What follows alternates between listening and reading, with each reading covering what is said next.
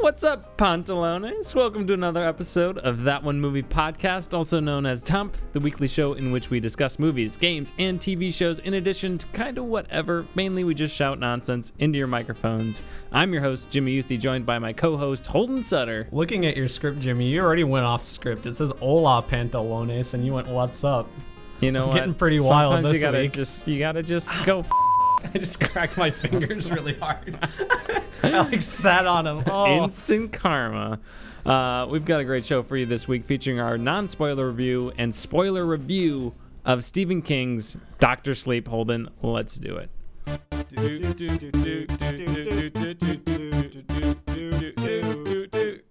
That One Movie Podcast.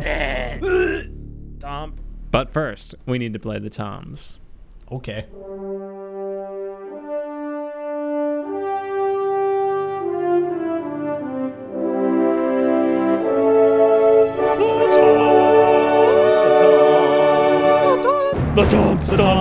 The Toms. What are the Toms, Jimmy? I'm glad you asked, Holden. Toms is a rapid-fire game in which we rate the news from this week in the world of entertainment based on a scale of three famous Toms: Brokaw, Bombadil, and Bergeron. Brokaw is the highest rating, Bombadil is the lowest, and Bergeron is somewhere in between. Let's get started, Holden. Sorry, Jimmy. I'm just so tired. I want to get to talking about Dr. Sleep already. Oh, well, you got to hold your horses there. Damn. Holden, you know that week off where you did the episode notes, I think it helped me recover. That's good. I You're didn't back? I didn't butcher any of those severely. It's good. Yeah. I haven't looked at the news at all. Actually, I have over the course of the week, but we'll see how well you do this week, huh? So you're just lying to me. Yeah. That's a good way. You you mock me? Well, you didn't mock me. I guess you just criticized me for going off script, saying "What's up, Pantalones?" I think from now on, me and Jimmy are going to be switching off every other week. I think you should just take over. We'll see. I like doing the color commentary sometimes, Jimmy. It's what I was raised on. How about in you the do podcast. 99 of 100? Episodes? Yeah, the notes. And I'll do the other one. Oh, okay. I'll do the Star Wars one. We'll talk so you about don't that have once to we do get to it. 100 episodes, huh? Okay. We're almost there. We're chugging along. Anyway, Holden, let's get started, huh? Mm-hmm. Invisible Man trailer. Did you see it? I I saw it, Jimmy. It played before Dr. Sleep. I didn't see it. I couldn't. Because it's invisible. Invisible Man trailer. It is written. Well, the trailer's not. But Invisible Man. The Invisible Man, the film, is written, directed, and produced by Leigh Whannell, who, of course, I love because he is the mastermind behind the original Saw. And behind a lot of the star other. of Saw. He's a great actor. He is. He also did Upgrade, which came out a couple years ago. Yeah, I really want to see it. I've seen it. It's pretty good. He's done a lot of the other Saw movies. He's been a writer on it and a producer. Mm-hmm. I think he has a little cameo in Aquaman. Yeah, I haven't he's a seen it, pilot. but yeah. He's an Australian guy. Everybody who knows him really likes him. He just seems like a really funny, down-to-earth guy, and I like that. And he made one of the best films of all time, as in Saw. Yeah. And his acting in that, Aquaman. and his acting in Saw is so bad that it's endearing. It to adds steal, to the movie. Yeah, it's endearing to steal a word from last week's episode. Anyway, Holden, what were your thoughts on the Invisible Man trailer? It looks pretty good. I'm interested to see. Well, I'm kind of mixed on it. I think it looks really cool. Like, Elizabeth Moss is a great actress, and I love to see her in things. She was good in Us. She was in Us. I don't know if you remember that. Is she one of the white parents? Yeah. But she's also she's the star of Handmaid's Tale. She's very good in that. Yes. But Haven't seen it. Just agreeing with you, making you look really smart. all right. But yeah, the trailer seemed to like go through a lot of the story beats. I felt like I think it did for being invisible. It did reveal too much.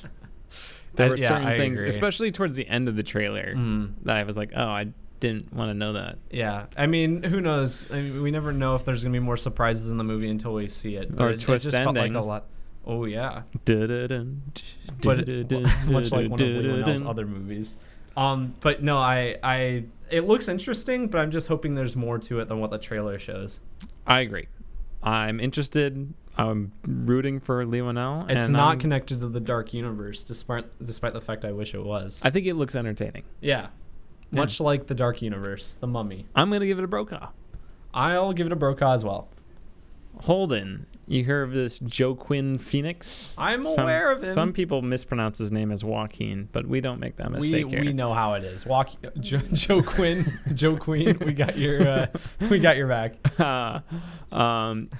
Joaquin Phoenix, as they say, made some fake posters for the Joker 2 that he shared with Todd Phillips. He made these custom fake ones. He had a whole photo shoot where he reenacted. Did you see this? No, where he I haven't seen it. reenacted some famous posters, like Rosemary's Baby and stuff like that. Was he in the Joker getup? I guess. I don't think they're online. I think he just kind of privately made them and handed them over to Todd Phillips. But it seems like he's open to making a sequel in some of his statements. And it's going to be made.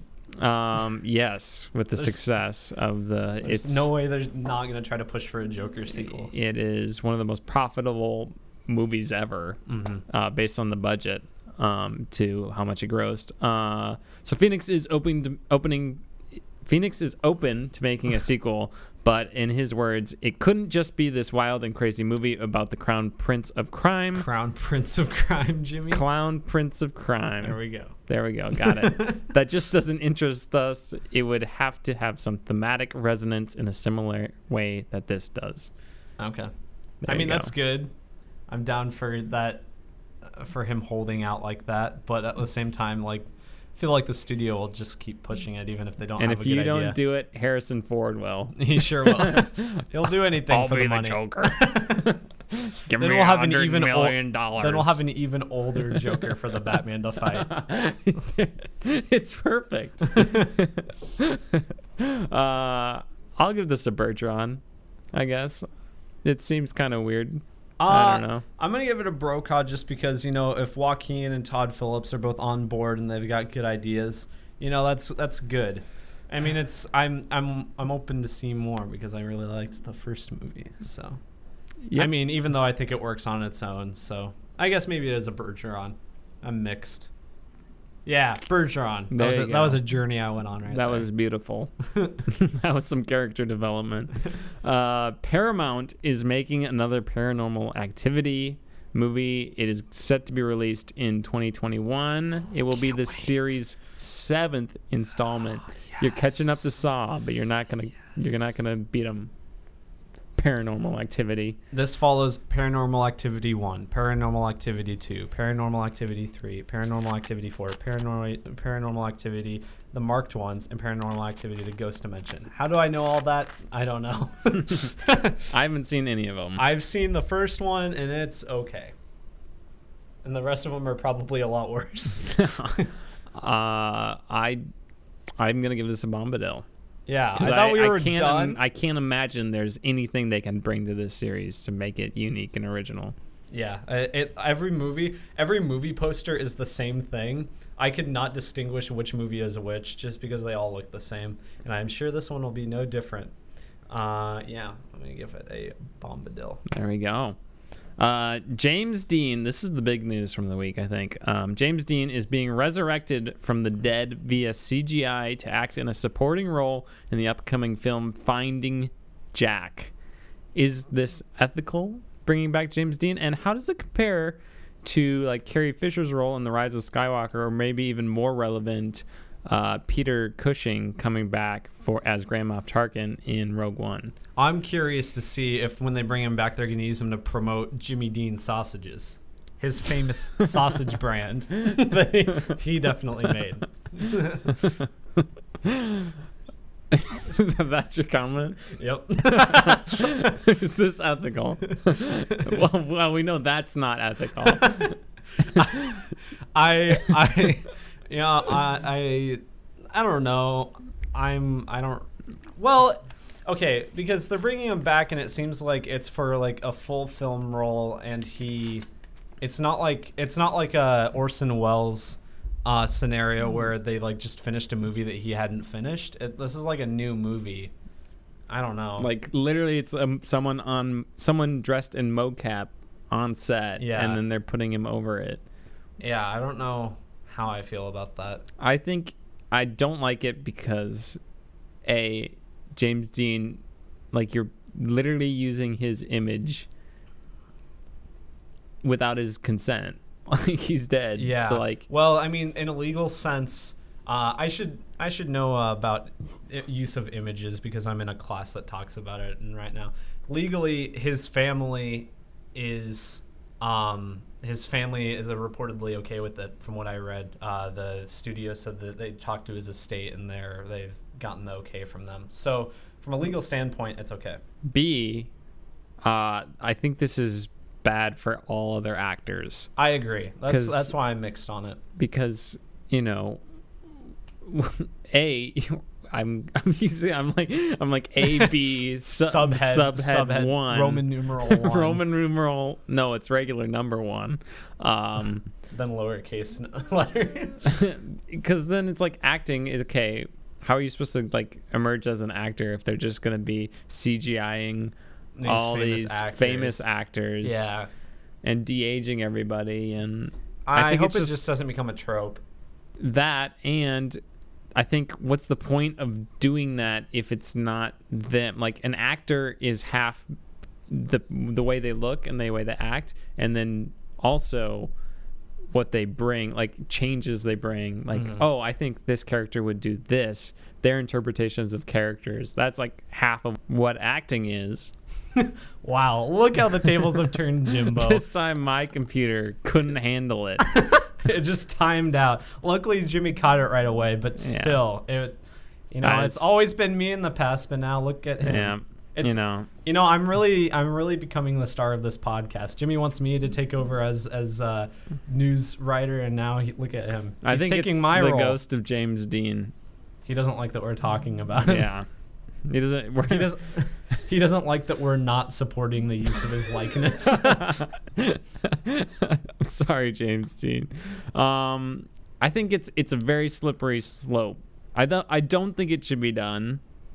But then it's like, should bringing back Cushing as Grand Moff Tarkin in Rogue One, should that have happened? Because he was dead. Yeah. You know? But like, do you recast the character? If it's a pre-existing character, is that okay? Well, we can get into that when we get to Dr. Sleep, am I right? Maybe. Bum, bum, bum. I do think it's ethical for Carrie Fisher because it was already footage used. They didn't CGI anything new. I don't think anyone's questioning Carrie Fisher, especially since her brother and everyone's like, yeah, she'd be cool with it. Yeah. But I think this is nethical, as in not ethical. Just say not ethical. What are you going with, ethical or nethical? I'm going to go with not ethical, so neither of those options. I'm going to go with Bombadil. That's what I'm going with. Fine, I'll give it a Bombadil as well. Speaking of Carrie Fisher, Holden, you like that segue? Nope. She was originally going to have a much larger role in Episode 9, and she was apparently going to even wield the lightsaber, but sounds like that's not going to happen anymore, using the pre-existing footage from The Force Awakens, which is unfortunate because I think it would be cool to see Leia with the lightsaber. Holden, what's your reactions? That's, I guess, interesting that they would do that, but I don't know. I feel like maybe that would have been like, I don't know how I feel about that. Maybe it's just because I don't care about Star Wars. I don't have a strong opinion. I think you're just a sexist. Yeah, that's it. No, I mean, it would have been cool to see her wield a lightsaber, but I also feel like that would have been like the really obvious thing to do, like for her last movie. I don't know. Okay. I think it's almost better. I think she should get shot out in the same scene where Admiral Akbar dies, and then she's just floating in space, and maybe she's dead, but then she flings herself back into a ship, and then she's in a coma for a while, but then she gets back awake and she yells at Poe for a while. Oh wait, wow. They did that. Wow, good one. I think that would have played out the same way whether or not she died. I am going to give this this is hard to score. I'm going to give it a Bergeron because I wish we could have seen what it would have been like, but I'm still really curious to see how they incorporated Carrie Fisher, and J.J. Abrams seems to think it fit really well, the stuff from The Force Awakens. I will also give it a Bergeron. That seems like the obvious thing to do in your last episode. Yeah, okay. I'm replacing you. This is my last episode? Yep. What? I'm replacing you with the dog. Robert De Niro. With Robert De Niro. What are you doing here, Robert? Hey, Tony! Hey, Robert! Tony, what's Tony doing? Hey, Tony. Hey, guys, how's it going? Hey, Jimmy, I heard you started Raging Bull, huh? I did. We'll talk about this it later. We got some stuff to say. Settle down, Bobby D. Anyway, David Sandberg, director of Lights Out, Annabelle Creation, and Shazam, has signed with Netflix to make a horror movie entitled The Unsound. It's based on a graphic novel that has a setting of an insane asylum. Interesting. So, this is actually kind of cool. So I just listened to one of my other podcasts I listen to, Sardana Cast. They're another movie podcast, but they actually had David Sandberg on this week's episode, so that's a fun coincidence. They had David Sandberg on, and they kind of When do we have him scheduled to come I think in? we have him like 3 months from now. Yeah. We got him booked a few months February. out. Yeah, I think it is February sometime. But he seems like a really cool guy, and he was talking about his experience on like making Lights Out, which was his first full movie after he made the short film Lights Out. And he seems like this really cool guy. It's worth a listen to if you're interested in small time filmmakers making it big and all that. Yeah, no, he's like the perfect example of making just a random thing on YouTube. Yeah, I think he entered it in a contest. Yeah, that he won. He did. Because he's been on a very popular filmmaking kind of YouTube channel called Film Riot. He's friends with them, so he's been on their podcast and their channel the last couple of years. Right when he started making Annabelle Creation, he was kind of on their show. Mm-hmm. So it's fun to follow his story, and I think it's very relatable because we, wanted to make it big as content creators. Yeah, and here we are. Making it big. Can't wait to have him on the show. I'm going to give it a Brokaw. Yeah, I'll give it a Brokaw. I'm interested to see what I think I've liked all 3 movies he's made. Lights Out, I don't remember Lights Out's that much. not very good. Okay. I don't remember a lot from it, so I just assumed maybe I liked bad. it. It's okay. pretty bad. Annabelle Creation's pretty good, and Shazam's pretty good. I haven't seen Annabelle Creation, but Shazam's pretty good. Yeah. Except the 45-minute climax. Yeah. Kevin Feige says you need to watch the Disney Plus Marvel shows in order to fully appreciate the Marvel movies coming out in Phase 4. Nice. That seems kind of obvious. Yeah. But all these shows all are pretty obviously a lot more tied in than like the Netflix shows and the ABC shows were. Yes. Just because of like the characters that are involved. But yeah, I'm pumped for that. I want to see stuff that has I want to see stuff on TV that has repercussions for the greater universe. We're all getting Disney Plus anyway. Oh yeah. I mean, I've already talked to one of my friends about splitting a subscription of that. So because you can get one subscription can go up to 4 screens at a time, Jimmy. That's a lot of screens. That's a lot of screens. So it's worth splitting a deal maybe. I bet Voldemort would split it into 7 screens. I'm sure he would. You'd find a way. But it's not Voldemort Plus. I'll give it a Bergeron because I don't want to have to watch everything, and nor will I. So I'm not going to be able to fully appreciate Marvel Phase 4. I'm going to give it a Brokaw because I am going to watch everything. I've watched all the Marvel Netflix stuff, and that's all good, but it doesn't really connect to the movies. So Disney Plus coming out this week. Is this week? Yeah. What? It's 2 days from now, Tuesday. What? Yeah. I didn't know it was that soon. Yep. We're watching we're reviewing the Mandalorian episode 1 next week, by the way. We're going to do it Game of Thrones style? Yeah, I think so. Okay. Except I think we get 2 episodes this week. So we'll do 2 episodes. And Ford versus Ferrari, maybe. Yeah. We'll see. We'll talk about that later. Anyway. Colin Farrell. Okay, we're going to wrap up with some The Batman news. Ooh. Colin Farrell is apparently in talks to play the Penguin in Matt Reeves' The Batman. Did you hear this? I did hear this. What do you That's an think? interesting casting Colin choice. Farrell. He doesn't really fit a penguin type. He Can't get much more penguin than Danny DeVito, if you ask me. But like, I think they should bring back Danny DeVito. they should. Yeah, I mean, Colin Farrell, he's a good actor. I really liked him in the Daredevil Fantastic movie. Beasts and Where to Find Them. Oh, I was gonna say the Daredevil movie where he was with the Ben Affleck Daredevil movie, which is really we bad. all know you're just Johnny Depp on the inside, Colin Farrell. No, he's a good actor, but it's just he doesn't seem like the penguin type. I like someone more rotund, like Danny DeVito. I think it's gonna be a different interpretation of the Penguin. Yeah. Maybe at the end, or right before, he gets defeated, he'll turn into a small, rotund man. Maybe. They can do a lot It'll of be CGI a nice wink, nowadays. hint, hint, wink, wink. I think it should be James Dean. Bring back James Dean. And I'll tie this into the next one. Andy Serkis is in talks to play Alfred. Oh, yeah, I saw that. That's cool. I like me some Andy Serkis. Yeah. I hope they CG Alfred over him. He's in a mocap suit. It's just Michael Caine CG'd over with Andy Serkis. huge eyes. Yeah, exactly. He's like 20 feet tall. We figured out the plan. That's what he's doing. I'm gonna give it both Brokaws, I think. Yeah, they're both good. I like In Bruges. Yeah, it's a good movie. That is a good movie. And Brokaw. I like Andy Serkis. Yeah, Still haven't seen those Planet of the Apes movies. He's good in those. You maniacs. Anyway, that's Tom's for the week. Woo!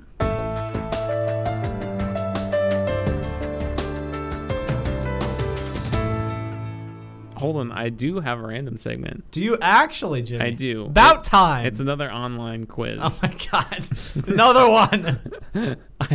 I figured that it's another time one, so I figured that since the original Shining came out in 1980, Sounds right. that we would do a quiz about our knowledge of the 1980s. Let's just make sure The Shining came out in 1980. I'm pretty sure it came out in 1980. Yeah, I did. Okay, we're good. So let's do this, huh? All right, Holden. Question number 1. Which president was not in office during the 1980s? George H.W. Bush, Ronald Reagan, Jimmy Carter, Gerald Ford. I know the answer. Jimmy Carter? That's not it. It's Gerald Ford. Wait, really? Who replaced Nixon Yeah, I know he in did. 72 to 70. I was way off when I thought Nixon was replaced. 70 something. For some reason, I was thinking Watergate happened in the late 70s. No. And then Carter was 76 to 80. So he would have been president at the beginning of the 80s. Oh, okay. So Gerald Ford. And then Ronald Reagan and George. So it's Gerald Ford. Yeah. Okay. Philippine President Ferdinand Marcos' wife Imelda supposedly had a collection of 7,500 what? Stuffed animals, handbags, pairs of shoes, paintings. What? Stuffed animals. I don't. Is this before the whole? Was this before he was assassinated and became for the start of World War One?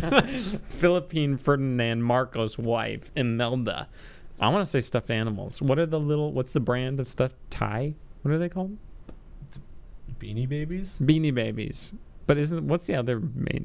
I'm going to go with stuffed animals. Okay, what do you want to say? I'll say stuffed animals too. Nope, it's pairs of shoes. That's not very original. Come on, Imelda. Oh, well. Microsoft Windows operating system Windows 1.0 was released in what year? 1984, 85, 86, or 88? So I want to say... That's a good question. I don't think it was 84. I don't think so either. I think it was. I want to say had 85. That cool Apple commercial. Yet I was thinking the exact same thing, and that's why I want to say 85 because if I remember the Ashton Kutcher Steve Jobs movie's not. You watch the Michael Fassbender one. That one's not supposed to be very accurate. It's way better though. Yeah, it probably is. Are we going with 85? Fine, 85. It's right, Holden. Thank you. You know what? The Michael Fassbender one doesn't. Thank you, 1984 cool Apple commercial.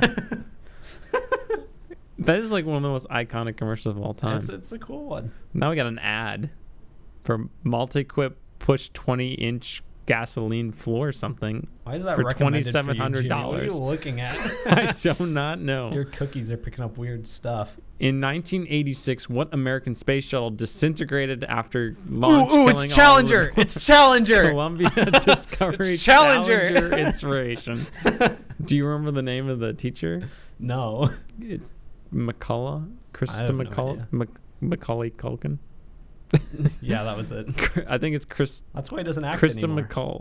McCullough something. I don't know. Maybe that'll be the next question. Approximately 30 million television viewers watch which couple get married on November 17th, 1981. Prince Andrew and Sarah Ferguson, Joni Cunningham and Chachi Arcola, Luke Spencer and Laura Weber, Prince Charles and Diana Spencer. It's got to be the last one, right? With Probably. Princess Was Diana. Was that in the 80s? I would imagine. I don't know. Yeah, go with that one. Ooh, Was that 90s? She died in the 90s. Yeah, she did die in the 90s. Was she that? I want to go with that one still. Okay. Oh, dang it. Luke Spencer and Laura Weber. Yeah, I don't know think who they that were is. old enough. I don't either. But I hope they are Happily married happily still. married still and alive. Which 1980s game show featured the Whammy? Press Your Luck, The Joker's Wild, Double Dare, Bullseye. Whammy. I think of Anchorman when I hear that. Whammy. I don't know. Double Press Your Dare. Luck. Double Dare was like a Nick show, so I don't think it is that. Press Your Luck. Yeah. Way to press your luck, huh? Oh, another ad. Another ad. Jimmy, you're still going. Don't worry. Drescher elegant O-neck flare sleeve for only $73.49. Wow. Ooh, might have to look at that later.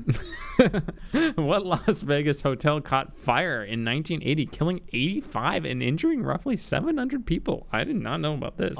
Circus MGM Circus, Grand. Dune, MGM Grand, Flamingo. MGM Grand. I've been to Circus Circus. It's kind of sketchy.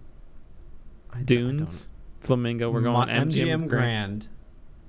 Are you sure? I have Is that no your idea. I don't know. Flamingo. I haven't. I bet it's. I don't. I feel like if it was MGM Grand, we'd know about it. But Okay. I'll go with it. Go with so it. I can blame you. It's right. It was. What was the average retail price of a gallon of gas in the U.S. in 1985, not adjusted for inflation? $1.12, $1.50, $1.76, $2.12. Man, this is a real reality check. Am I right, Jimmy? Inflation, oil companies. Am I right?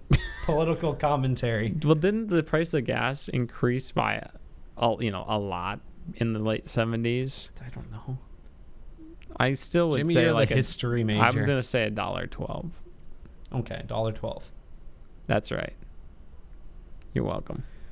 Over which country did Pan Am Flight 103 crash in 1988? Scotland, Germany, France, Iceland. I want to say Germany for some reason. I will go with Germany. It's Scotland. Dang it, that was my Scotland. second choice. Of course it was. It was. Hindsight's 20/20, unlike you, Jimmy. Microsoft Project 2019 standard open, only another ad. $639. That seems like a We're lot. getting plugged for a lot of ads this week, Jimmy. We are. We better get paid. Not a sponsor. What was President Ronald Reagan's favorite kind of candy? It's jelly beans, I think. Twizzlers, Reese's Pieces, not Reese's Pieces, Reese's Pieces, jelly beans, I think it's M&Ms. jelly beans. What makes you say jelly beans? I think I've heard that before. It's either jelly beans or Reese's Pieces. It's jelly Yeah, beans. okay. We're doing better than I thought we were, and the What? page just refreshed, but we're good. What? What was the first video MTV ever played? I should probably know this. Dancing with Myself by Billy Idol. You Better Run by Pat Benatar. Brass in Pocket by The Pretenders, or Video Killed the Radio Star by The Buggles. I think it's the last one. I think so too. That's right. Yeah. I feel like I've heard that before. Which late night news show became popular during the Iran hostage crisis? I think I know this one. Nightline, Charlie Rose, The Tomorrow Show, CBS News Night Watch. I think it's Nightline. If I had to guess. I think so too. It is Nightline. I've seen Argo. That's a good movie. I haven't. That's a good movie. Did it win Best Picture? Yeah. I should see it. Sunglasses everyone is talking about. I don't even know what the brand is. That was the ad. Which cast member from The Dukes of Hazzard was elected to Congress in the 1980s? Ben Jones, Rick Hurst, Tom Wopat, Denver Pyle. I don't know. I don't know any of them. Just pick one, Jimmy. I'll go with your answer. Tom Wopat. Nope, it's Ben Jones. Who was not a U.S. vice president in the 80s? Dan Quayle, Walter Mondale, Nelson Rockefeller, George H.W. Bush. Well, George H.W. Bush was... I don't know any of those names. I think... Oh, man, this is hard. Was Nelson Rockefeller was... I don't remember... Dan Quayle, I think, was George H.W. Bush's.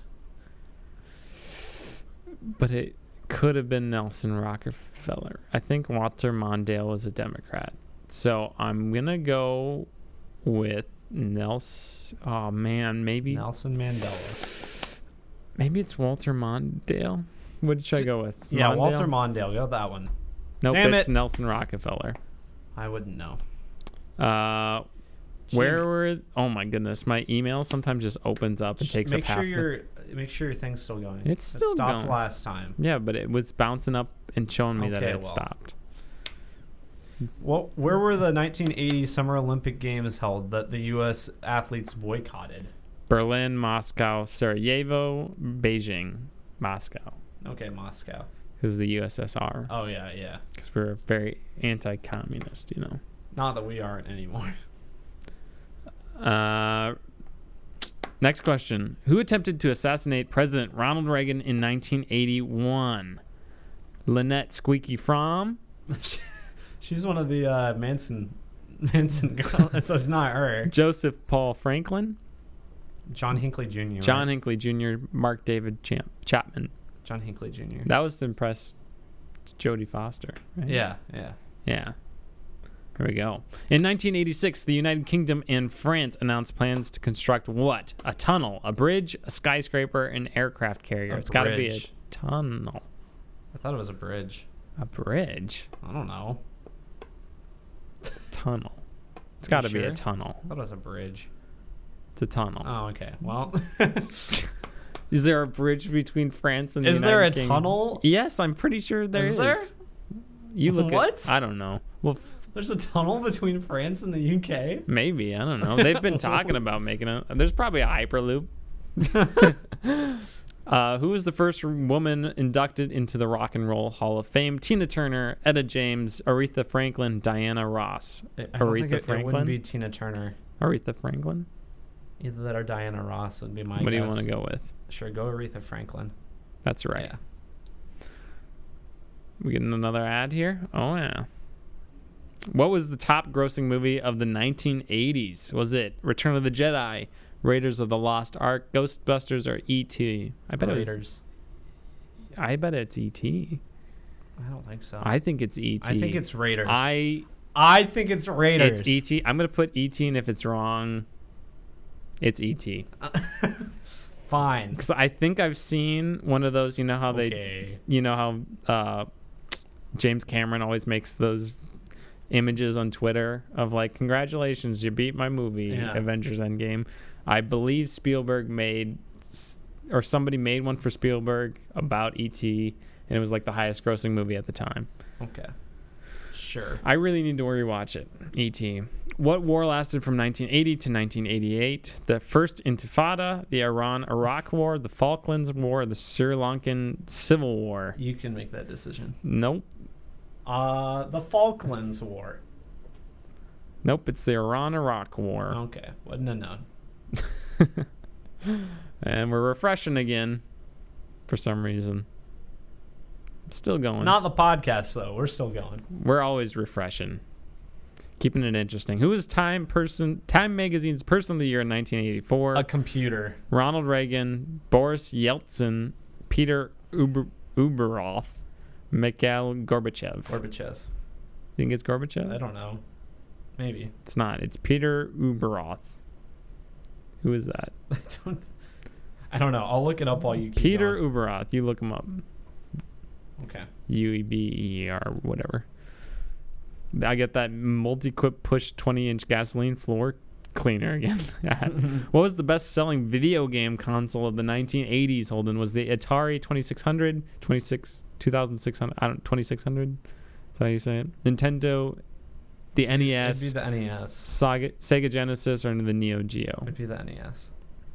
Yep, Yeah. it's the NES. Where did the 1989 Exxon Valdez oil spill occur? Gulf of Mexico, Prince William Sound, Alaska, Gulf of Iran, or Guadalupe, California? I want to say Alaska, but I don't know. Uberoth was an American sports and business executive known for his involvement in the Olympics and in the MLB. It doesn't really say what he did. I'm sure he did something great. I'm going to say Alaska for this one. Are you okay with Okay, that? go with it. It is Alaska. Woohoo! Alaska. Cheer for much better. Alaska. Sandra Day O'Connor was the first woman appointed to the Supreme Court. That's true. Okay, I wouldn't have known that. 2 more questions, Jimmy. The 1985 Live Aid concert raised money for famine relief in Ethiopia and took place in London and what U.S. city? New York, Washington, D.C., Chicago, Philadelphia. Philadelphia? Yes. Yeah. Last question. Oh boy, it's a baseball one. What MLB slugger is the only player to win the National League Most Valuable Player award 3 times during the 1980s? Mike Schmidt, Dale Murphy, Mark McGwire, Dave Kingman. I think it's Mike Schmidt. Babe Ruth. It's Mike Schmidt. All right. You're welcome. Played for the Philadelphia Phillies. There you go. Did not know that. So we got 19 of 26 in the 86th percentile. Wow. That's so you know pretty what? good. That's pretty good. That's probably better than some people from the 80s could do. Probably. We're just that smart. For people who didn't live in that decade, We sure know a lot we about sure the know a 80s. lot. It's huh? probably about all that media we get about the 80s these days Oh, yeah. that I haven't watched. like Stranger Things. Like Stranger Jimmy. Things. All right, that's random segment. On to the review.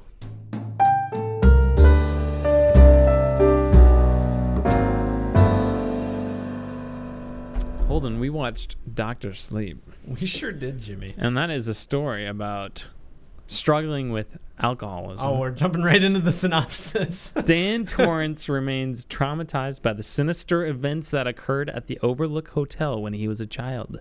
His hope for a peaceful existence soon becomes shattered when he meets Abra, a teen who shares his extrasensory gift of the shine.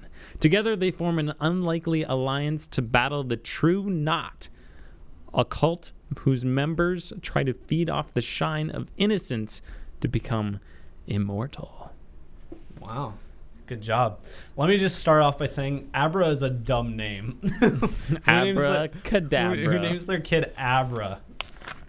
I think That's Abra's also a the name of cool a name. Pokemon. Abra's a cool name, Holden. Wow, okay.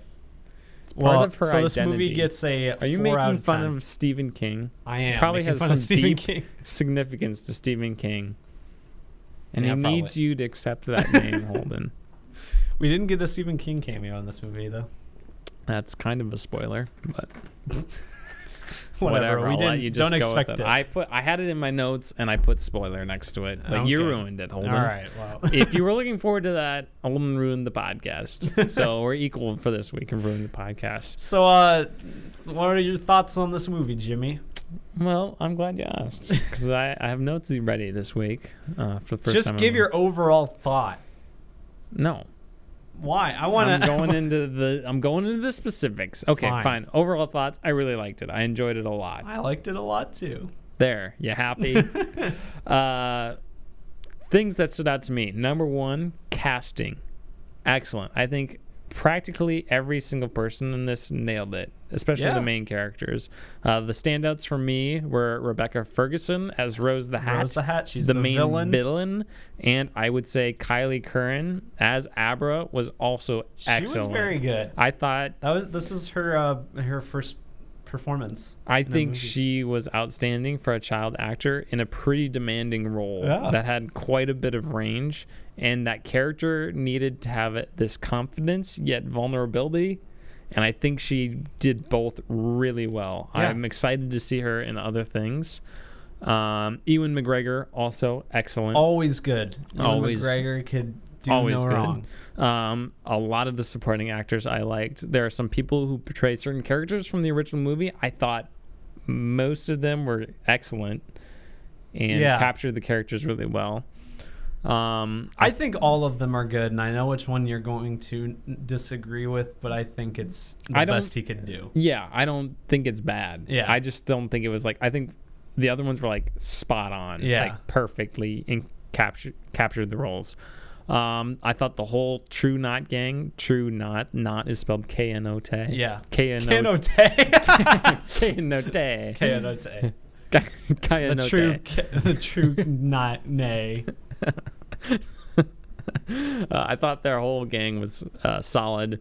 A very colorful cast of characters. Cliff Curtis as Billy Freeman, a friend of Dan Torrance, his kind of best friend in the movie, was also quite good. Guy.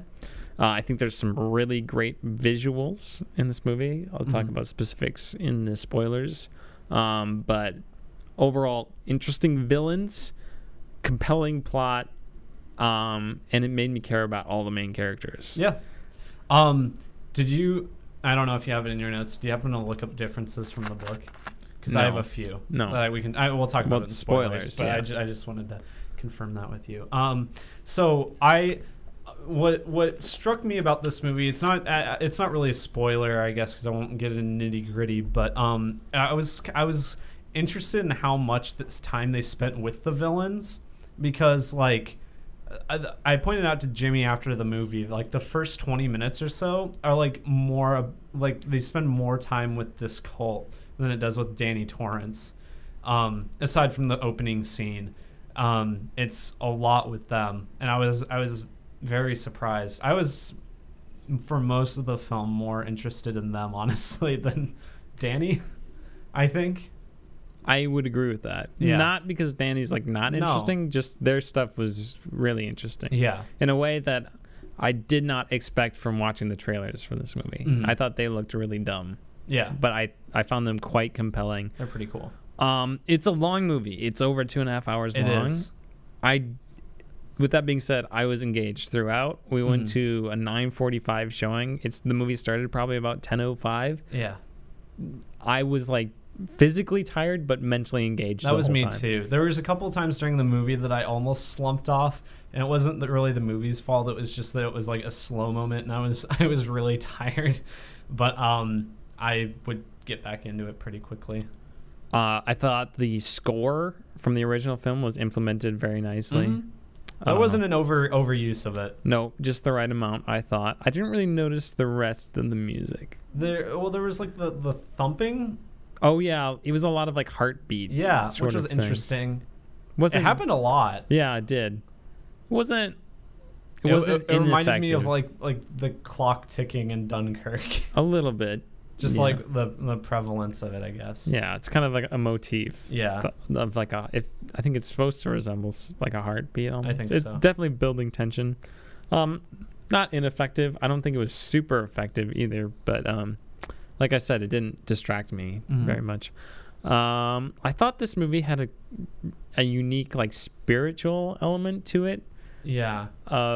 That some Stephen King movies have and books have. I thought that was just a nice touch because it's a little different from what we get in other movies.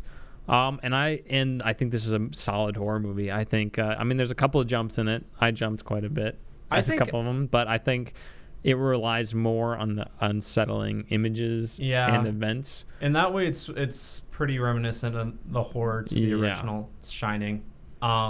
Because it's not like the original Shining to me isn't very scary, and I mean I know it is for some people just because of like, but I think it's a great movie, but it just like isn't scary to me, and so I didn't find this movie that scary either. But I definitely like there's unsettling things in it. Yeah, like I don't think I'm not going to be able to sleep tonight, or whatever. But I prefer this type of horror. Yeah. Along the lines of Midsommar and stuff like that, where it's more atmospheric and image-based than kind of just cliche, like buildup of tension released with a loud noise and a There was one jump of scare or like weird loud noise in this movie that I It was unnecessary. Yeah, I was like, why? Yeah, wasn't it with like a light turning Yeah, on? it was. I like jumped out of my seat too. It was really loud. I'm like, did the light just make that noise? It was this loud sting. And like Ewan McGregor doesn't even react to it. And I'm like, that wasn't really necessary, but I mean, didn't ruin the movie for me. Those were the main positives I had. Negative stuff, there's a lot of it's more spoiler based. I'm not going to be really able to talk about it here. Some of the moments felt a little out of character for me in certain places later on in the movie, but most of the stuff I have against this movie is nitpicky. Overall, I really liked it. I was very negative going in, which is well documented, I think, especially at the end of the last podcast. I'm very happy to be wrong. Jimmy was constantly just like complaining about wanting to go to, or about going to this movie. He's like, oh, it's not gonna be very good. Hold on. He's like showing me the Metacritic score. He's like, oh, look at this. It's only okay. And I'm like, Jimmy. We knew better. It's the best Stephen King movie this year. It is, and it has the worst trailer of any of them. Yeah, which I can probably agree with that. Yeah. Even though I was excited for it. They made a bad trailer for this movie. Yeah. It's no good, I tell you. I want to talk about the direction a little bit because Mike Flanagan directed it. He's a director I've been pretty vocal about liking because he's done a lot of horror stuff. He did Haunting of Hill House on Netflix, which if you haven't seen, you should watch. And he's also done Oculus and Hush, which me and Jimmy don't like, but a lot of people do. And Gerald's Game on Netflix as well. But he has this like I don't really know how to describe his direction. I kind of want to watch like Oculus and see if I can come up with a way to define it. But it's like I think it's he uses a lot of like I don't know how to describe. I'm not gonna try to seem stupid while describing it because I really don't know. But if you've seen other Mike Flanagan stuff, you'll definitely see his influence here. I thought it was well directed, and it makes me want to watch his other stuff. Yeah, and I'm excited for whatever he does next because it seems like he has a very solid track record. Anything else you want to talk about before we give our ratings and jump into spoilers? No, I'm excited to talk about spoilers, Jimmy. So let's do that. I'm going to give this movie a 9 out of 10, Holden. I would say it is in my top 5 favorite movies so far this year. I quite enjoyed it. Wow. Where are you at? That. I'm probably at an 8. 8, probably. 8.5. That's probably where I'm sitting. We'll decide. 8 or 8.5. What'd you put on your Letterboxd account? Letterboxd, I actually only put 3.5 stars, but I'll probably go back and put 4 stars. So out of 4 or 5? Out of 5. You gave it 3.5 stars? Yeah.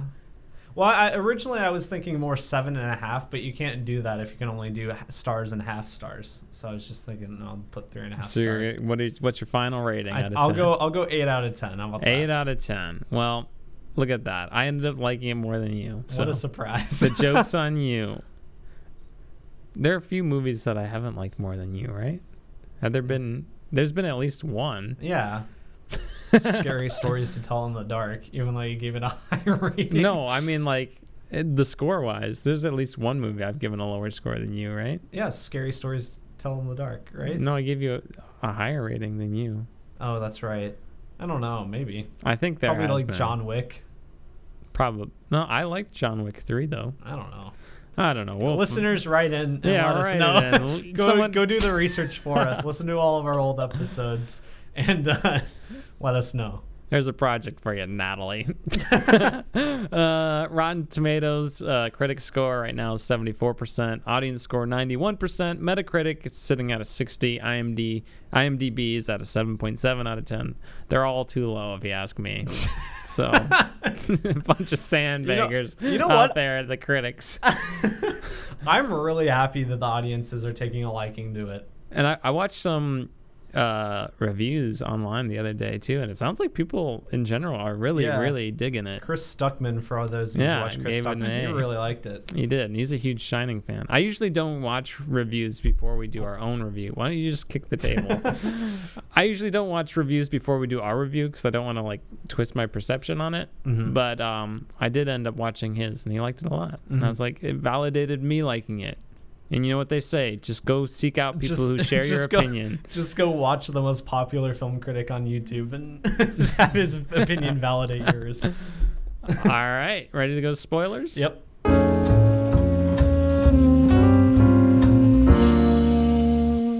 What should we spoil first, Holden?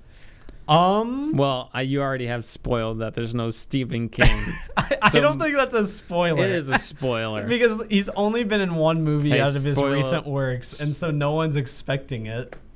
But that's why it's a spoiler. Yeah, okay. Yeah, he's not in it. So what? It's probably he for should the have best. been in it really in the background on the bicycle that he sells to Bill. Wearing a clown mask. Another spoiler, Rose the Hat gets 5 hi theres.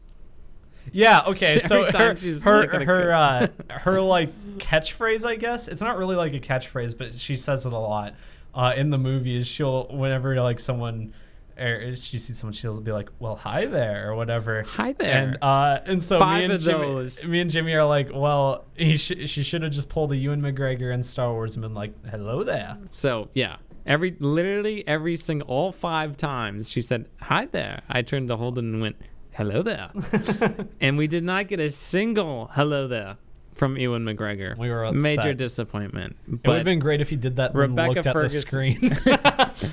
I was hoping he was going to write it on the chalkboard when he was talking to Abra. The one of my gripes of it, the out of character moments, was one was like I didn't think they really reacted to the deaths of the characters. Like Abra's dad dies and she's kind of sad for all of like weird. 20 seconds, and then is unfazed for the rest of the movie. Yeah, because like there was one point later where I think Ewan McGregor brings it up to Danny. Danny brings it up to Abra, and she's just like, "Yeah, he died." Like she doesn't seem that sad. I did one. Also, the mom didn't. I mean, the mom was sad, but wasn't like, yeah, Abra's mom. I mean, I did like the scene where Crow Daddy was talking about how, look, kid, you got your dad killed. You got all my friends killed, and the result was just the same. And look what you did. If you could have just given yourself over and your loved ones would still be alive, and my loved ones would be still alive. I thought that was really interesting. That's pretty good. Although that was one of the scenes where I was about to fall asleep. If I'm going to be honest. I mean, I was still paying attention. I was never really close. I was never falling asleep. I think if you looked at me, you would probably have thought I was bored just by the. I definitely looked at you and I thought that. I was like, oh god, I'm gonna get out of this movie and Jimmy's gonna like hate it. But I was thinking that too. I'm like, I wonder if Holden just thinks I hate this movie when I'm just really enjoying it right now. So there's that, and also, Billy Freeman is he dies too, Danny's friend. And that doesn't seem to really faze Danny, even though they've been best friends for 8 years, and he's kind of been like a mentor to him. No, the only like Rose the Hat when her like cult dies. She reacts. But that's like the only reaction we really get out of character deaths. And Crow Daddy reacts kind of too when he's talking to that frustration. Yeah, but that doesn't break the movie for me. No. That's prevalent in a lot of stuff, and I can overlook that. Oh, want to talk about the hotel? Oh. So the Overlook Hotel makes a return, and this is actually I wanted to mention some of the changes from the book. So apparently in the book they do go back to the site where the Overlook was, but since in the Shining book, the Overlook Hotel blows up at the end of that. Jack Torrance is like, whoa, isn't that Taco Bell burrito? Oh. No. They apparently Well, I mean, it was just the Wikipedia synopsis, so I mean, it's not gonna. It doesn't make as much sense as if you probably read it, but it seems as the True Knot has their camp on the grounds of where the Overlook was. That's just where they were. And so they end up going there, and so similar things happens, and Jack Torrance's ghost actually helps Danny kill Rose at the end of the book. Interesting. But in this movie they actually go back to the hotel, since it's more of a sequel to the movie than the book, and the hotel's still there in the movie. They go back to the hotel, and there's ghosts there, and lots of references to the first movie. I thought the most egregious reference was the blood elevator. I was why is that there? That kind of was out of place. It didn't need to be there. She just kind of looks at it and smirks and walks away. I'm that didn't really add anything. Another out of character moment, a little bit. They just started shooting people. Yeah, that was weird. Because Danny's never been shown to be a killer. No, and his friend especially seems very pacifist. And so they're just shooting these. Admittedly, when they kill them, they explode into ghost shit. But they wouldn't have known that initially, and so they're just shooting these people that look fully human. And granted, they're trying to kill a little girl. Yeah. But there's a difference between setting them up and just shooting them with sniper rifles. It was pretty funny. I was like, what? I kind of was just enjoying it. I also liked just how it showed every single one of them explode. Every single of the cult members just disintegrates. That's what I'm like. When I die, I'm just gonna release a lot of gas, if you know what I mean. Yeah, you can have some of my steam. I thought I was just eating it up. Grandpa's got a fart. Oh my God. I thought it was really interesting how this movie it just introduced it cements that there's so many different otherworldly aspects to this this world that The Shining takes place in, because there's ghosts, there's psychic people, there's vampire people. It's a wild time. There are pedophiles. Yeah, there's pedophiles. That seemed okay. There's another out of character moment. The girl, what do they call her? Snake bite something. Snake bite Anne or something. Snake bite Anne. I think it's something like that. Something like that. She goes from literally creating traps for pedophiles to expose them to killing other people. Yeah, she goes from admittedly there's an 8-year gap there. Yeah. So I mean, I guess maybe she would have. Yeah, there's an 8-year gap. Okay. There. That was before, because she got turned before the 8-year gap. Okay. So I guess I didn't realize that. She doesn't look that much older. No, that's the thing, because they don't age. So Jimmy didn't remember a crucial character thing, that the vampires don't age. That's kind of a flaw in the movie. That's kind of the whole part of that. Yeah, the reason why they suck the souls out of the Shining people. Yeah, I guess just to clarify, if you're just listening to this, the spoiler section without having seen the movie, the True Knot, heathens. The True Knot, they will essentially suck the souls, kind of out of other people with the Shining. They themselves have the Shining, or at least some of them do. Something like that. It's basically imagine the Force is just tear gas, and you're they suck it. And if you are tear gas, and tasty tear gas.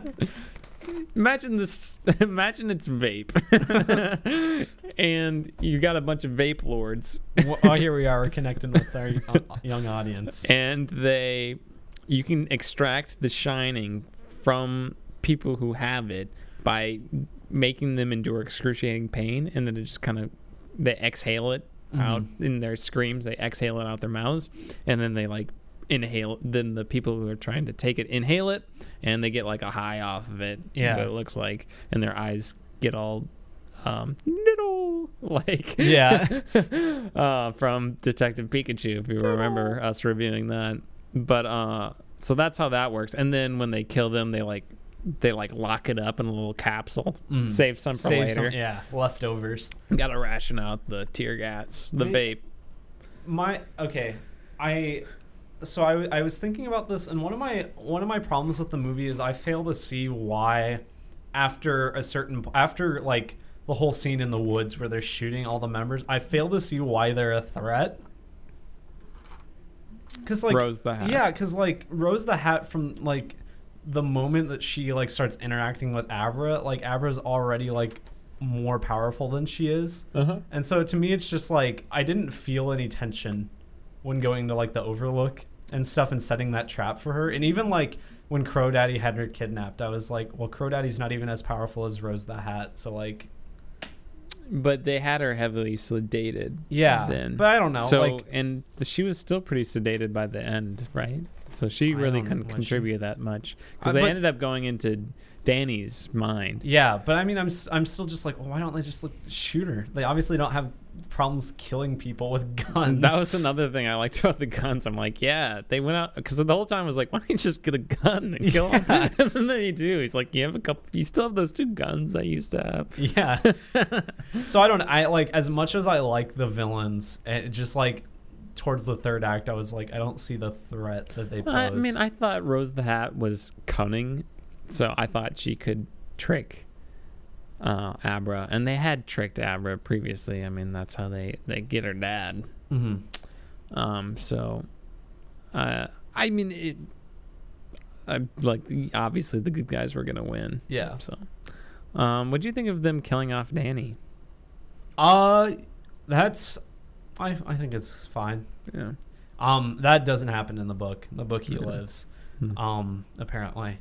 But yeah, I thought it was the moment where he like sees the ghost of his mom before he dies was pretty good. Yeah, I thought it was fine. He'd had an arc. He completed his arc. Yeah. He's a good Pull guy. the Noah. Yeah. Wow, that was a bad joke. Yeah, it was. Yeah, no, I thought it was fine though. And then seeing him, he's a ghost at the end of the movie. Yeah, he's a ghost. He's a ghost, but he's all right. So is Dad. And then Mom's like, yeah, they are. They certainly are. My kid needs to be committed. That's what she's thinking. Just kidding. I thought it was interesting how like the parents weren't. Well, like the mom seemed to like at least know from the beginning that her kid, yeah, there were hints of it. Yeah, because she's like, is Papa or whatever, like Granddad, gonna pull through? Is he still gonna be alive after when I visit him? And she's like, she definitely knows that Abra has some sort of ability to know that. Do you want to talk about all the Shining references and recast characters? Sure. Let's hit that. So recast characters, we've got Shelley Duvall's whatever, I can't remember her character's name. The Mom Torrance. Mom Torrance. That actress was excellent. She was really good. Like she not only looked the part, she looked a lot like Shelley Duvall, but she just like there was the scene where they like recorrected the "Hey Johnny" or the "Here's Johnny." Hey Johnny. Tony, hey Johnny. They recreated the Bobby D. Get out of here, guys. It was like very brief, but they recreated like her famous reaction, and it was really good. It looked just like I almost for a second was like, is this just like the old scene? It was pretty great. But everything she does, like the new character stuff with like her and Danny at home after the events of The Shining, she was very good. I quite liked her. I thought young Danny was really good. Yeah, as well. Yeah, he looked quite a bit like the kid. Apparently, the original kid is in the movie. I think he plays the dad of the baseball kid who dies. Oh yeah, and he's like, "This kid's gonna be." That's another weird thing. Why is the kid just walking home alone after a baseball game? Yeah, I don't know. But apparently that was the original Danny, who hasn't acted since The Shining. Jack Torrance. Jack Nicholson's character. You can't replace Jack Nicholson. No, because Jack Nicholson's performance is pitch perfect in that movie. But So I didn't realize the actor who plays him in this movie, he's one of Mike Flanagan's frequent collaborators, and I didn't recognize him, but he's if you've seen Haunting of Hill House, he plays the dad of the family, but in like the past. When it switches to any of the scenes in the past, he plays the dad of the family, and he's really good in Haunting of Hill House. And he does a pretty fair job of Jack Torrance in this movie, but it's just like you can't replace him, like as we said. So when I was preparing the notes for this episode, I actually came across an article where Flanagan was explaining that CGI de-aging, getting Jack Nicholson in that was like not ever going to be a thing. He was adamantly against it. He's like, that's to him felt really ingenuine, and he wanted an actor to play the role, not to do an impersonation, but just to kind of embody the spirit of the character and translate that, and not try to do some sort of CGI gimmick or try to get Jack Nicholson in it. Yeah, I saw something about him. He said that he didn't even try to get Jack Nicholson, and I guess I didn't see that part necessarily, but I saw it because he like wanted to respect Jack Nicholson's like retirement, and he knew like Jack Nicholson probably wouldn't be into it. But apparently Jack Nicholson was like fully supportive of this sequel and everything, but he was like, Mike Flanagan's like, yeah, he's retired. We'll let him stay retired. He's old. He is old.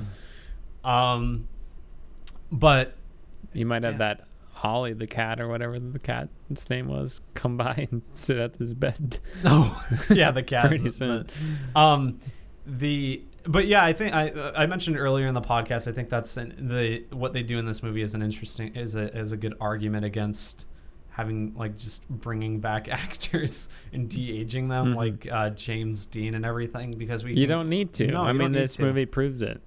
Yeah, there you go. All the actors. The groundskeeper from the first movie who has The Shining. Good. Yeah, the guy who they recast. He's very good in this movie. He comes back as a ghost a few different times. And whoever did the naked grandma. Oh, yeah. Excellent job. Gets a lot of screen time in this. A lot of screen time. For the naked lady. And she just wants another kiss. Yeah, she does. 237, yeah. I kept waiting for like him to walk into a hospice room. The hospice room, I was thinking that too. And then I don't think it happened. It never did happen. But it was like all the. It was all like 230s. Yeah, so I was waiting for it to happen, and it didn't happen. Which is good. Maybe they were wanting you to think that it was a red herring, Jimmy. A red herring. Anything else? I don't think so. It's very good. I mean, if you listen to through the spoilers, then you know everything that happens. But, or I guess, we didn't like. I guess for sure mention just like how it ends. And what we thought of it. What did you think of like all the ghosts coming to kill Rose the Hat? That was fine. I think the third act is probably my least favorite part of the movie. Yeah, but I mean, I still enjoyed it. It's like I don't really know how I feel about it because it just kind of feels like the first Shining movie is just like killing Rose the Hat, and then they take over Danny and like possess him to I don't know. It was like fine. But I didn't love it. Yeah. I kind of wanted to see like Abra beat her too. Yeah. And I felt like Danny getting possessed at the end was a little weird. It was a little weird. It felt like too much. Yeah, I don't know. The ending definitely was a little bit of a disconnect. But then they blow up the hotel like at the end of the first Shining book. So now the Overlook is dead for good, hopefully. I mentioned in non-spoilers that there was a certain visual that I liked. I'll mention it here before we wrap up. I really enjoyed the scene where Rose the Hat visits Abra and tries to get into her mind, where she's like meditating and then she's like flying over the world. Oh yeah, First it's a little cheesy, but then like as it goes on, it's really cool, and she's always like in the center of the frame, and she goes through all these different environments. I thought in extension of that, I thought anytime they did like just kind of weird like world shifting, it was very good. It was to me reminiscent of the illusions in Spider-Man Far From Home, which are my favorite part of that movie as well. I really dug that part of this film. I enjoyed all of those. And it was kind of like a mind game too. Yeah, So I liked it a lot. I did too. That was really cool. It made me wonder how they did it because it's pretty complex. I don't know. All the Ewan McGregor falling onto the wall or whatever. Yeah, how did they do it? There you go. That's our spoiler review Of Dr. Sleep. Dr. Sleep. On to What Are You Doing? What are you doing? What are you doing? No, what are you doing? What are you doing? No, what are you doing? What are you doing? Holden, what are you doing? What am I doing, Jimmy? Well, I actually don't have a whole lot to say this week. I've been pretty busy. differ. Nice.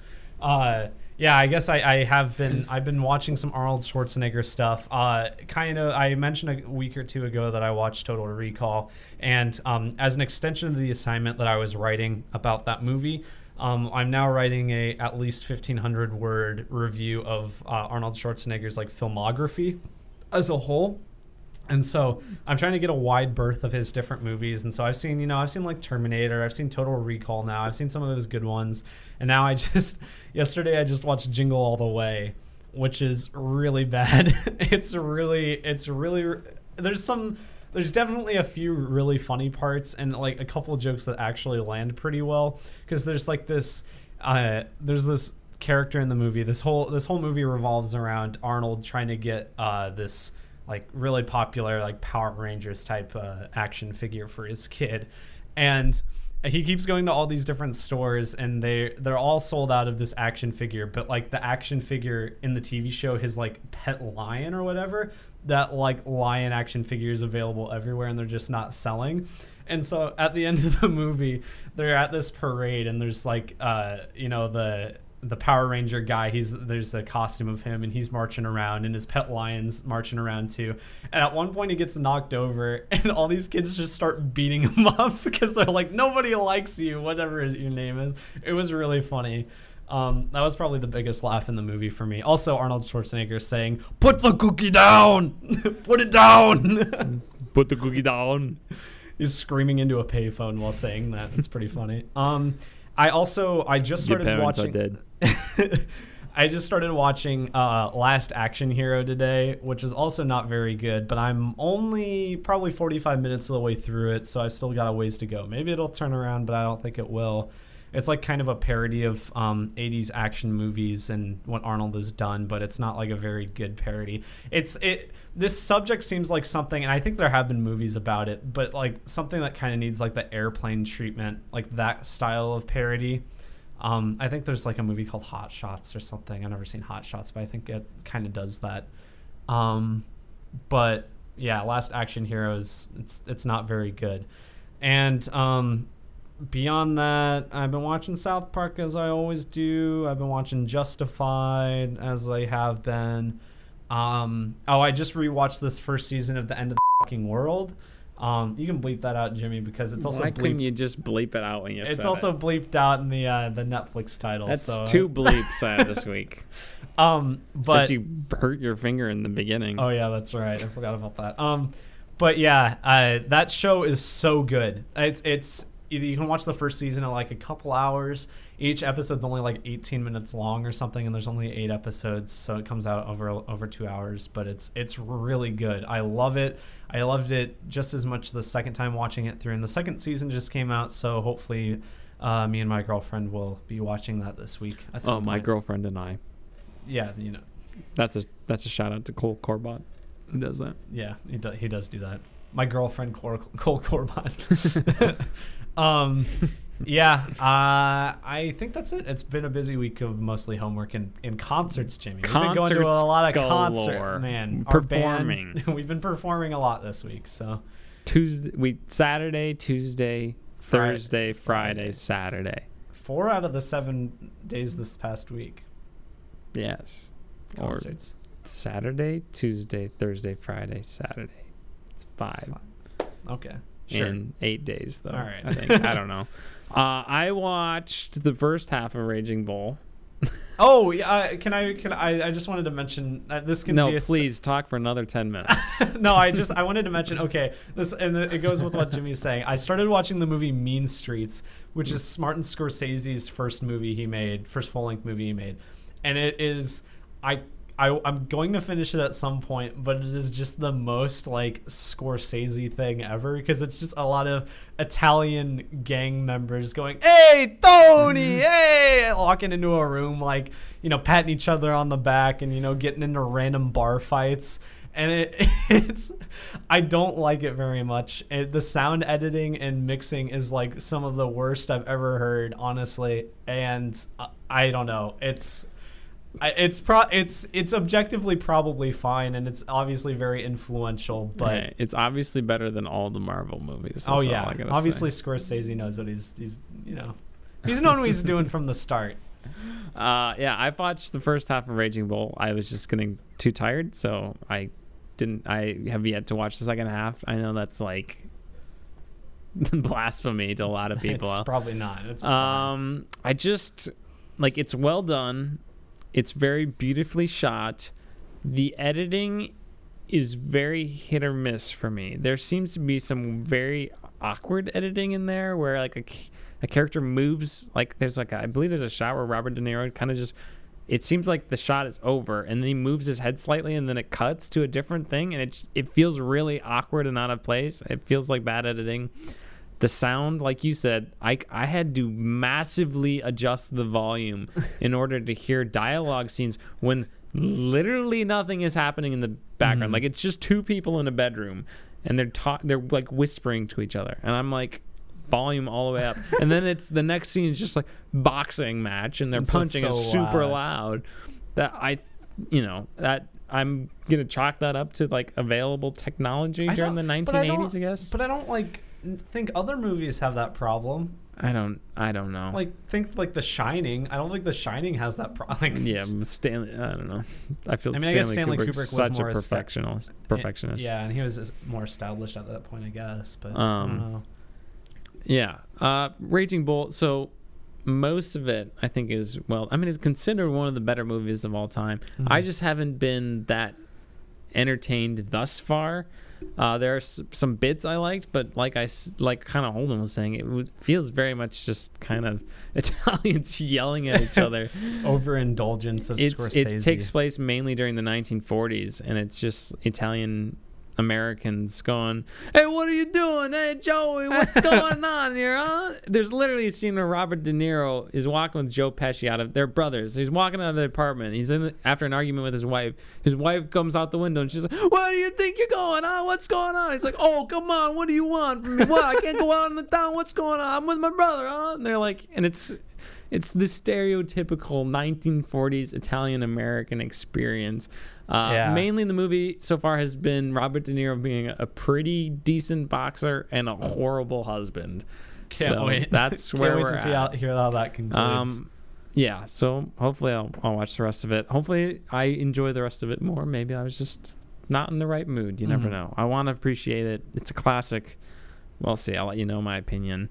Outside of that, I've been playing some Skyrim VR. Got it this summer. Didn't play it very much until this week. Played a few hours.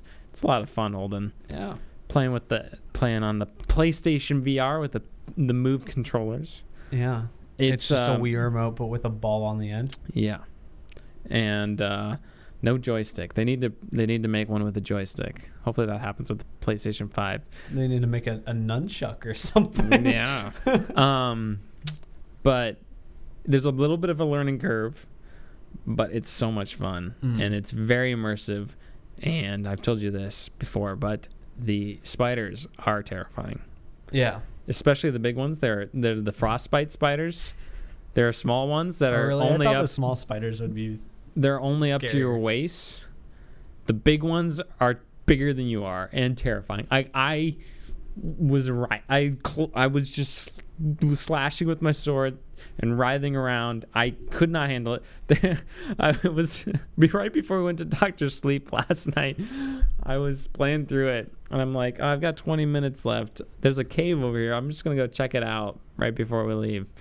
I walk in. What is it? It's a den full of spiders. And I took off the VR headset, set it down, and then turned on the TV and played it through the TV instead of using the VR headset for when the giant spiders are on. Sounds like you're just a wuss, Jimmy. It's terrifying. Terrifying, Holden. Mm-hmm. But rest of the game, really fun. It's really fun. It's really fun. Wow. Bow and arrow. You feel like Legolas, man, with the bow and arrow. It's really cool. It's really fun. Legolas? Legoland. Yeah. You feel like Legoland with that bow and arrow. You sure do. I'm telling you, man, it's so much fun. And when you're shooting the spells, coming out of your hands, pretty wild. Yeah, except it's just a Wii remote. You're a Wii remote. You're a towel. You're a towel. All right, is that the episode for this week? I mean, I'm done. All right, social media links down below. We have another film request. Can't remember what it is off the top of my head. Is it on iTunes? I don't know if it's on iTunes yet. It was texted to me, but you can look it up. I'm gonna look at it. It's an 80s movie. I have it on my phone somewhere, but that'll be added to the queue, which right now is Wild Hogs, then City of God, and then this movie from the 1980s is from my cousin, and he says it has the best ending in cinema history. What is it? Which will find it. You say some insights. Then I'll keep talking. Okay, so next week we're going to be doing the first couple episodes of The Mandalorian, I guess. We'll have seen that finally. And we'll also be doing Ford v Ferrari, I think, for our movie.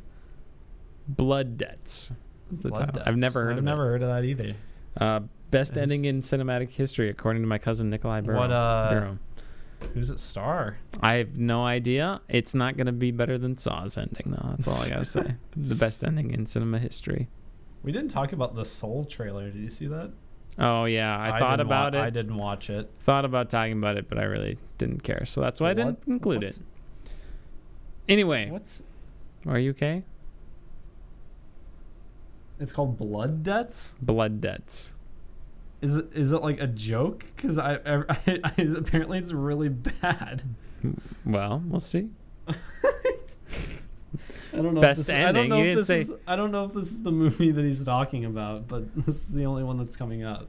It says best 1985. Yeah, 1985. It has a 4.3 on IMDb. Hey, best ending in cinematic history. Didn't say anything about the rest of the movie. Okay, fair. All right. That's the episode. Okay. All the links are in the description. We'll see you later. Yeah. Adios, pantalones. Love you.